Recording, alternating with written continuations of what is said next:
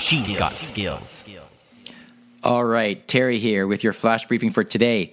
If you are at all concerned about privacy when you are using your Lexi device, you may be interested in a letter that was sent out by Jeff Bezos, the CEO of Amazon, in response to a letter from U.S. Senator Chris Coons about how long Amazon retains some of the voice recordings and transcripts. And I just want to tell you a few highlights of this letter. And essentially, this is the important part for you to realize. Do we have the ability to delete our voice recordings? And the answer is yes, with the exception of a couple of things.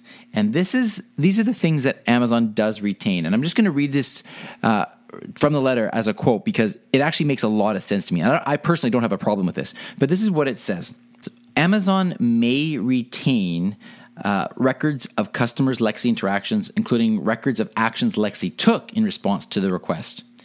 For example, when a customer subscribes to Amazon Music Unlimited or places an Amazon Fresh order or requests a car from Uber or Lyft or orders a pizza or makes an in-skill purchase, then the developer obviously needs to keep a record of that transaction. So that's not going to get deleted.